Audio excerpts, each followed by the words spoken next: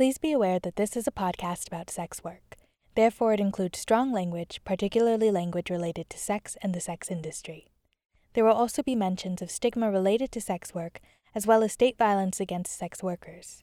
Sexual violence and trafficking may also be mentioned. Listener discretion is advised.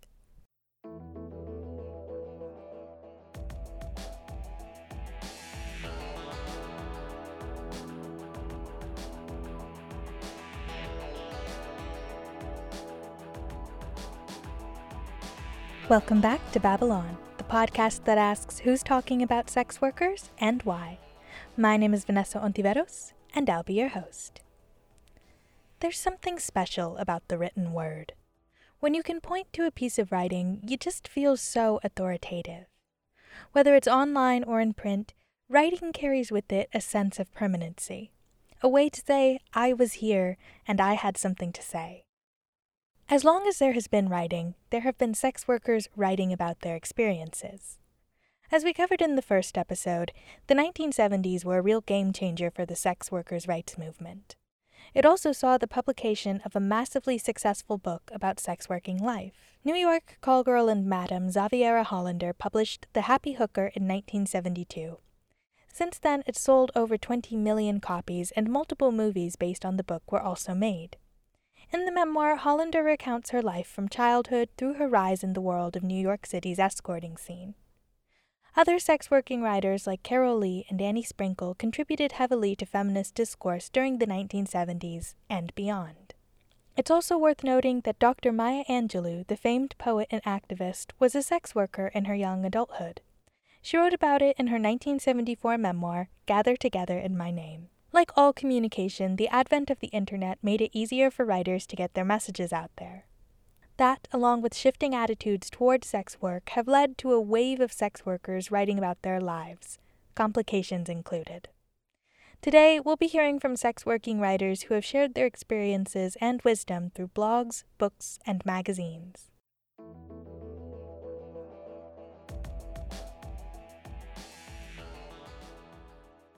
We'll start with Maggie McNeil.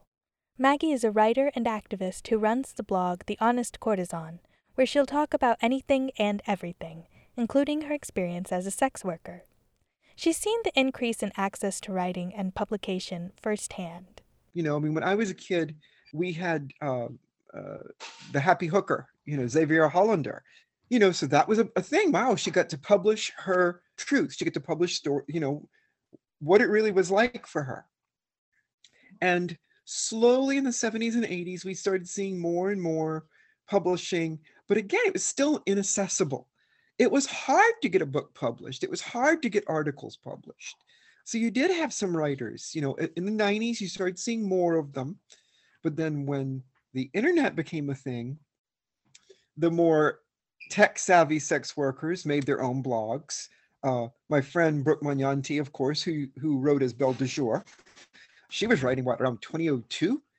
So she was a real early adopter of blogs because she's got a scientific mind. She's a scientist, that's the way she thinks. Brooke Magnanti wrote her blog, Diary of a London Call Girl, under the pen name Belle de Jour. It was popular throughout the early 2000s. Maggie also got her start blogging in the early aughts and has been going strong ever since. Way back in around 2004, when I started doing activism, I had been doing sex work full-time for about 4 years at that point. When I first wanted to start writing about the topic, first I started writing a bunch of essays with the intention of collecting them and publishing them. And so then I started reaching out to agents and reaching out to publishers, and I did that for about 3 or 4 years. Nothing ever came of it. So by around 2007, 2008, I had pretty much come to the conclusion that the publishing industry was not interested, or was scared, or I wasn't going about it the right way, or any number of things like that. And so it was at that point that I started becoming kind of paying attention to blogs. And I had been seeing blogs for years, but not really thinking of them as something I could do. And what actually happened was a guy that I talked to very often on this message board I used to be on, he had linked a post he did about Wonder Woman And I asked him, I'm like, man, how do you do that? And he's like, oh, you just go to WordPress. It's easy. And I'm like, well, what does it cost? He goes, it doesn't cost anything. I'm like, it doesn't? He's like, no. So I went, and after a couple more weeks, I did my blog and started it, and boom, I haven't stopped since. But Maggie, in her own words, has always been a writer. My first poem was probably in second grade, I want to say. My first story was probably in fourth grade, maybe third, but I think fourth. And then in fifth grade, I had a teacher. Every writer usually has one teacher they can point to and say that teacher. And for me, it was my fifth grade teacher, and she really, really, really encouraged me to do writing. She would give me writing exercises and things like that. She also has always been someone people come to with questions. And on her blog, she's answered all sorts of questions through her Ask Maggie entries. Topics range from what should I do about intense social anxiety, to how do I find an escort in my city, to is there such a thing as too much sex? And I used to be a reference librarian, which is basically a professional question answerer. That's what you do. People come in the library, they say, I need to find out about Napoleon. And you say, what do you want to know about Napoleon? And oh, well, how he rose to power. Well, come on, let's go over here and we're going to look in these books and, that sort of thing. So that's, I've always been sort of a question answerer. So it's not anything new for me. It's kind of a lifelong pattern. That was Erin, Maggie's 19-year-old cat in the background, by the way. When we talked, Maggie told me about the two types of writers: plotters, who fully plan out things ahead of time, and pantsers, people who fly by the seat of their pants. Maggie says she is firmly in the latter category.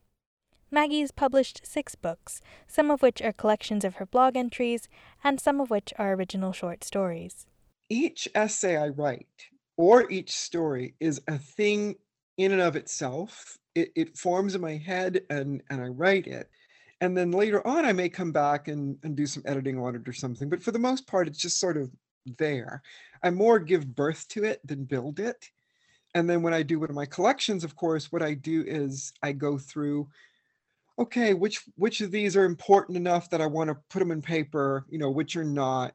And then how do I want to organize them? What kind of principle can I use to organize them? And usually it's something simple. With my stories, it was something like putting the stories in 3 columns, ones that take place in the present, ones that take place in the past, ones that take place in the future, and then kind of alternating, boom, boom, boom, boom, boom, boom, boom, boom, boom, like that through the book. With the essays, I sort of did it by publication dates. I would just go through, okay, let me grab one of the ones that's published in January. Let me grab one of the ones that's published in February, and so on, just through the book, 3 or 4 times until I've used up everything I've got there. So it's not any kind of really super clever way of arranging it. It's just something that makes sense in my head. But the actual writing process is like I said, it's very organic for me. I don't use outlines. I don't use anything like that. I just kind of sit down and it spills out. It's easier for me because I write that way, because I think that way. As she said earlier, when Maggie first tried to share her writing, publishers weren't interested. We'll discuss publishing further on in the episode, but for now it should be acknowledged that accessibility historically has been a problem when it comes to large-scale storytelling. Strides have definitely been made, but even today, sex workers who are more marginalized are less likely to be represented than others. I asked Maggie what changed between when she first tried to get a book published and when she actually published her first one. Oh, well, I mean, self-publishing became a thing.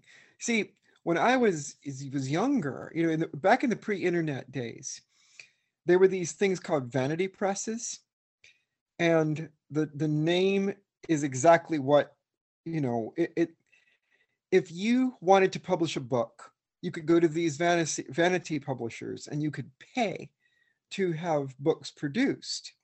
But it had a certain connotation. So I had that prejudice when I was younger, because that was the milieu I was raised in, But once I, when the aughts aged on, I began to look at it more and more and going, no, more people are self-publishing now because you can. And you can put your books on Amazon, you can feature your books. It has become it's an actual choice people make now. It's not just something you do as a last resort. There are as many different sex work experiences as there are sex workers.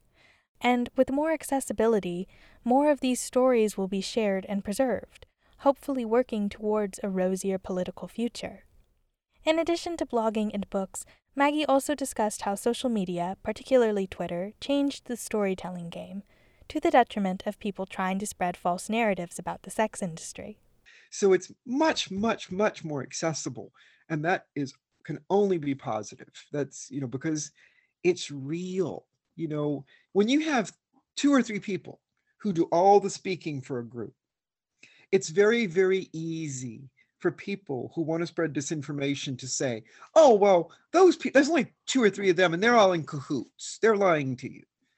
When it's 10,000 people or more, really? Like that, it's just not believable as a conspiracy.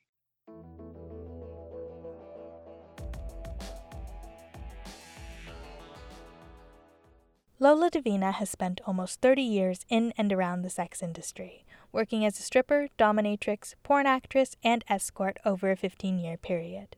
She earned an MA in Human Sexuality and an MS in Nonprofit Fundraising, and writes a self-care and wellness column for WhyNotCam.com. She is also the author behind the Thriving in Sex Work series. Her first book, Thriving in Sex Work: Heartfelt Advice for Staying Sane in the Sex Industry, was published in 2017, and an accompanying workbook came out in 2018. The sequel, Sex Work and Money: Personal Finance Advice for Sex Workers, came out last year. Lola started out in sex work in her early 20s. She left the industry for a while, but returned in her 30s and retired a few years later. At about the 10-year mark, I started thinking about how I would like to give back to the sex worker community. And I had not written a book at that time. I'd never written a book. For some reason, I had the idea to write a book about sex work and personal finance. That was a book that was in my mind. I was thinking, you know what, if I could go back, if there was one thing that I could really do to help people. I had a lot of trouble managing money, certainly to start. It was something that I only really learned how to get better at through the course of sex work. Sex work really helped me actually do that, learning a lot of things the hard way. And I thought, so maybe it's time for me to give back to this community. And what I'll do is I'll write a book. And I was talking to a really dear friend of mine, and she had been a dominatrix for years. And she was saying, Lola, that's an amazing idea, and I know you can help a lot of people with that, but really make sure to include a chapter on self-care. She said that was the thing that for me actually usually would stand in the way of making the money that I wanted to make, was getting burned out and really dealing with that, the frustration and everything. And all of a sudden it was like an explosion that went off in my mind. The whole table of contents, like the whole, all the topics just sort of flowed out of me over a 2 to 3 day period. It was really kind of like, the idea came into my head pretty fully formed. I would say that the table of contents of my first book is 90% the same as when I initially just sat down and wrote out an outline. So I don't know, somewhere in those 10 years, I had clearly been munching on everything that had happened to me, and mental munching, and breaking all that down. And when it came time to write the book, it arrived. The baby was fully formed. And I like to say that I think of it as the book that I wished I had when I first started out. It was a book to my younger self, all of my younger friends, the book that the things I wish I could have said to my friends at the time. It was my older and wiser self coming back and revisiting. I've read Thriving in Sex Work, and the book strikes this really particular balance between being very informative and also feeling like a friend is giving you advice, even when discussing really serious topics like being outed as a sex worker or taken advantage of. Even though I was not the target audience, I did feel really good about myself while reading the book. You can't see the words "Hi Sexy" at the start of each section and not get a confidence boost. And that's exactly what Lola intended. She used a particularly low moment from escorting in her 30s, when she felt very alone, as a reference for the kind of reader she was talking to. I would use that moment, and I would say, I want to talk to the person, whoever the reader, from this place, and always never forget this place, and be reminded that when you feel this bad, this is how bad it can get, right? Like, because I didn't want this to be like some kind of like Cosmo, like 10 tips for this and that. I was like, there's plenty of that stuff out there, but I'm really trying to access that place when people really feel alone and really lose a lot of hope. I always sort of had that mental exercise to writing to that place, writing to that person, that state of mind. And the other was my first editor, who I was very grateful for. I had somebody, when I was writing that first book, it was kind of in its initial phases. It was still pretty much a mess. It needed a lot of work. But she read through it and she said, Lola, the information's good, but what you really need is you need to get your tone right. She said, your tone is really going to be important for this book. And she said, you know what? This book needs to be a buddy. And she used the term buddy. And that always stayed with me. And when I actually found the voice that I was looking for, I call it the Big Mama voice. And I thought, come, little sad one, come tell Big Mama your problems. Big Mama's going to talk to you. And I would actually put at the top of each page when I was writing, you put a header. This was just for me, Big Mama voice, because I wanted to be reminded at all times that this is who I'm channeling. The first book took her about 2.5 years to write. When she was finished, she started reaching out to publishers. However, she came up against the same hurdles that Maggie did. No publisher seemed to want a book about sex workers. Lola ended up creating her own self-publishing company, the Erotic as Power Press. I believed in my book, but I did not know how to convince anybody else. And the problem is there is no sex worker section in Barnes and Noble and all that. So sex work is a difficult sell. And I remember several of my rejection letters just saying that there's not a large enough market for this. And I thought, well, that's just ludicrous, because there are hundreds of thousands, if not millions, of current sex workers. And then you take a look at the number of people who have retired from sex work or who are partnered with sex workers, or then that grows exponentially. And then let's just think about the entire known universe of people who are consumers of sex work. So you have a vast ocean of people who they may not spend all their time there, they may not earn their living that way, but who know a sex worker, who are involved, in some way. So I just always knew that was a ludicrous argument. So yes, I had to start my own publishing company. I took the title from the very famous essay by Audre Lorde, The Uses of the Erotic as Power. Lola has published 2 more books since then, and is still not done. And the idea that no one would want to read about sex workers is kind of ridiculous. Given that everyone we have spoken to throughout this series has an audience base that includes all kinds of people, I think it's safe to say that plenty of people are interested in sex workers' stories. As I was writing the first book, I realized that I had 3 more books to write. And they actually kind of break down along the way the first book was conceived, which is to address money. I'm going to be putting out an accompanying workbook in the next year to go along with that. But then sex work and relationships will be the next book that I'll work on, because that's so important. And then finally, what I'm calling life after the life, or life after sex work. Because I think for so many people, I come back to the idea that there are millions, if not tens of millions, of former sex workers walking the earth today. If everybody who had ever done sex work were to just step out of the shadows and like wear a certain color, or like wear a little button that said former sex, it would be millions of people.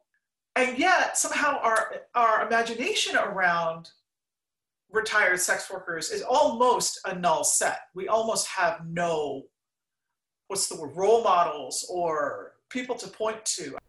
In addition to her other writing, Lola Davina also contributed to the anthology We Too, Essays on Sex Work and Survival, which came out earlier this year. I think sex work anthologies are a really interesting subset of sex worker writing. There are so many different ways to experience the sex industry, and no one person's story is going to be simple. There's good times and bad times, and a lot to explore. Anthologies collect many stories in one place. We Too, edited by Natalie West, features essays from writers involved in many areas of the sex industry. We Too explores the sex worker voices that were largely absent from the rise of the Me Too movement in 2017. Topics include stigma, family, survival, and healing. The writing in there is honest and heartbreaking and joyful. I honestly think it's the best book I've read all year. Lola recalls her experience contributing an essay on her relationship with the sex industry and self-care. They reached out to me, and I was very flattered to be asked. They reached out to a lot of really big name people, and I was very, very gratified to be asked. I was in the middle of finishing the Sex Work and Money book, and I actually thought that I wouldn't have time. I was writing the introduction though, and something about the way that they formulated the question about, like, can you talk about an episode in your life where you learned something that sex work taught you? I said, I'll tell you what, I'm going to take part of my introduction and I'm going to rewrite it, and then I'm going to use that if that's okay with you. And they were gracious enough to agree to that. But yeah, I mean, I think there's a lot to learn from sex work, and I think that is a very very important story for sex workers to tell, what they've learned from the work.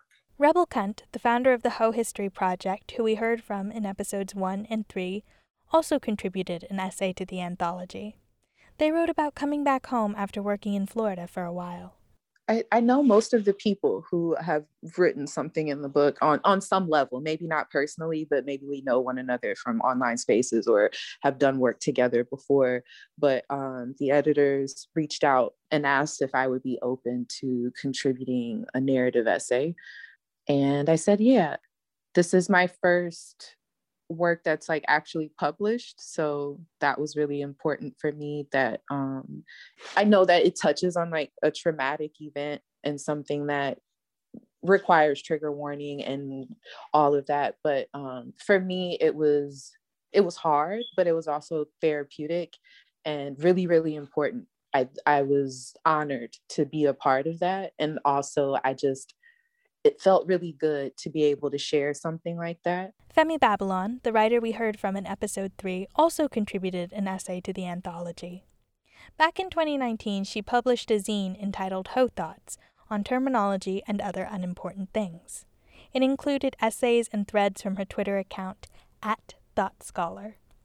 I just threw some stuff together. I did design it myself. I put it all together myself. I picked the pictures and everything. Like, I have those skills. A Jane or a jack of all trades or whatever you want to call it.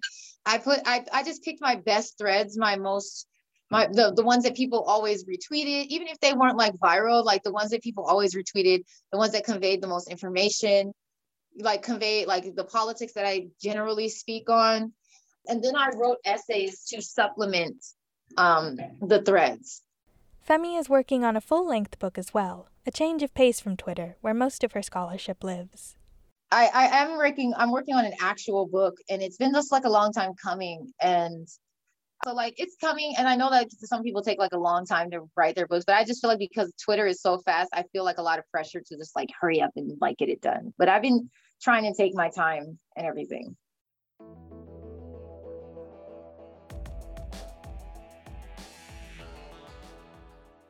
Our final guest is Penelope Dario. She is the editor and creative director for a very new but very exciting magazine called Petite Mort. The magazine centers sex worker voices as it works to illuminate the contributions sex workers have made to art, fashion, and society. Its first issue came out just a few weeks ago.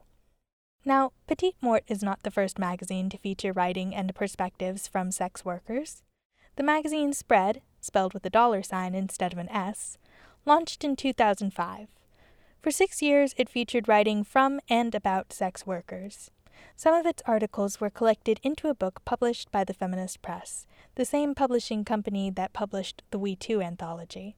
And low-budget zines have long provided a way for DIY-oriented sex workers to discuss significant topics. Penelope has a long history based in art and photography. Her mom and many other members of her family were artists, and she always knew she would be one as well. During her teen years, she worked in an art museum that aimed to make art more accessible, which taught her that art is for everyone. So I had been kind of playing around with the idea of creating a production company about for sex workers, and just creating a space where I could apply a lot of my background in photography and art, and creating kind of like an elevated branding incubator for sex workers. It's still part of the mission of the production company.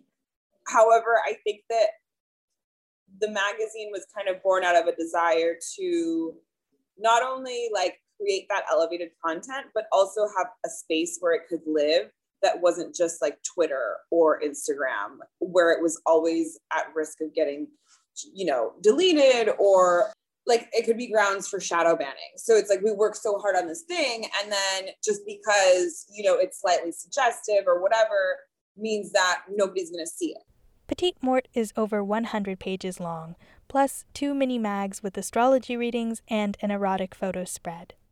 The project represents the culmination of Penelope's years of creative work. This magazine sort of feels like, because I never finished college, it kind of feels like it's my like thesis, you know, like I feel like it was like me putting together everything that I've learned, going all the way back to like my childhood, you know, with my family of musicians and painters, going, you know, to organizing events and working with teams and like curating work. There's some illustrations in there. There's some photography that there's like a photo of the dedication page is a photo I took when I was in college, you know, and then going into like, you know, the art direction and all the still life photos was stuff that I was doing the prop styling for that. And then, you know, all of the photo editing and retouching, and like there was a kind of a lot of like some painting kind of stuff involved there. And so it was just like, it was really exciting for me to like find a platform that I could create and kind of just pull in everything that I've learned in my whole life as an artist and kind of like give it to the world as something real, you know, because I think that until this point, I love to create, and I create a lot of things. I do a lot of different types of manual work and crafts and things, but I don't put it out into the world very often. Like, I think that I spend a lot of time just making the thing, and then I'm like satisfied when it's done, and I don't really feel like showing it to the world. And so this is kind of an exercise in letting that go a little bit. When Penelope was younger, she considered going into fashion as a career. But like a lot of artistic fields, fashion can be pretty exclusive. That's antithetical to Penelope's goal of accessibility. While it's still a new project, magazines, by their very nature, allow for more collaboration. And with Penelope in charge, she can decide who is included in the pages of Petite Mort. Obviously, we're not a fashion magazine, but I do think that sex workers and just the erotic entertainment industry is so tied into fashion as well, and into style and trend setting and all of that stuff. And it's all aesthetic. It's a lot of it is very aesthetic. So like, I think that I do want fashion to be a component of it, but I also want to make sure that we're reflecting the future of fashion, considering that fashion is such a complicated industry. And so I want to be kind of focusing on how we can be more inclusive in terms of body size, in terms of gender, in terms of price point as well, you know. Penelope said in future issues, she also wants to make sure that there is a balance between serious journalistic pieces and more lighthearted ones. I think that in the short term, I want to get a really solid quarterly out, you know, every season, and to create the issues, we record interviews kind of like this. And so eventually what I want to do is, once we've kind of collected a good amount, enough interviews, what we want to do is like publish them on a podcast. So it'll be like the Petite Mort pod, you know, and we'll use interviews that we've collected like since the spring issue, but also like bring guests on and have, you know, have shows. I think that would be really interesting.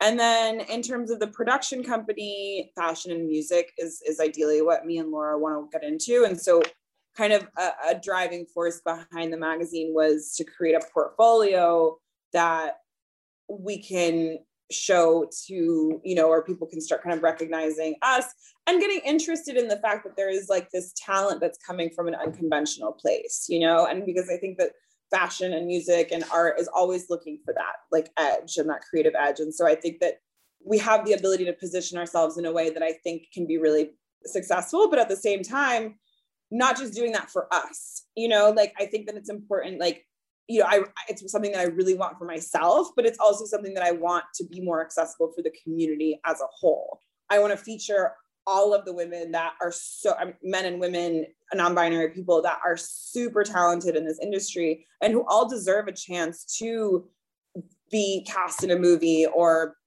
in a ad campaign or a fashion show. As is the pattern on this show, we'll close with Penelope's thoughts on storytelling and its power. I think it's our ticket to freedom. And I think that good storytelling, honest storytelling, and stories that don't scandalize us is the most important thing. There is just history in general, as you know, is white male history. So I think that there's so much that we don't even know about our own history. There's so much that was lost, burned, stolen, you know what I mean, about sex workers, about women, about trans people, non-binary people. Like, our history is erased as it's being created.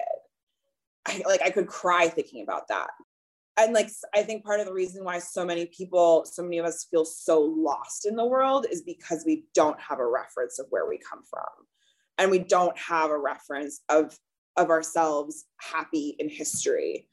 And all of our contributions have been misappropriated and miscredited. And it's like, and it gets to a point where like, we do just start to think that we are worthless. And we do just start to think that like, the greatest thing we have to offer is our bodies or our sexual entertainment or whatever. And granted, that's not nothing. Like, I still think that that's a beautiful art form, and it's a beautiful like connection with spirituality and with the earth. And like, I can talk wax poetic about all those things, but like, the reality is that like a lack, like even for me to see whenever I see a sex worker writing a book or just doing something to stick her neck out, like I get so excited because it reminds me that like I'm also capable and that I am also worthy.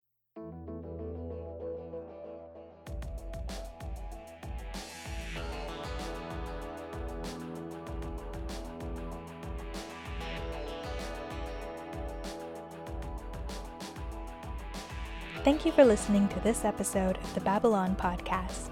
Babylon is an independent podcast that I wrote, edited, and produced as my final honors project at the University of Arizona.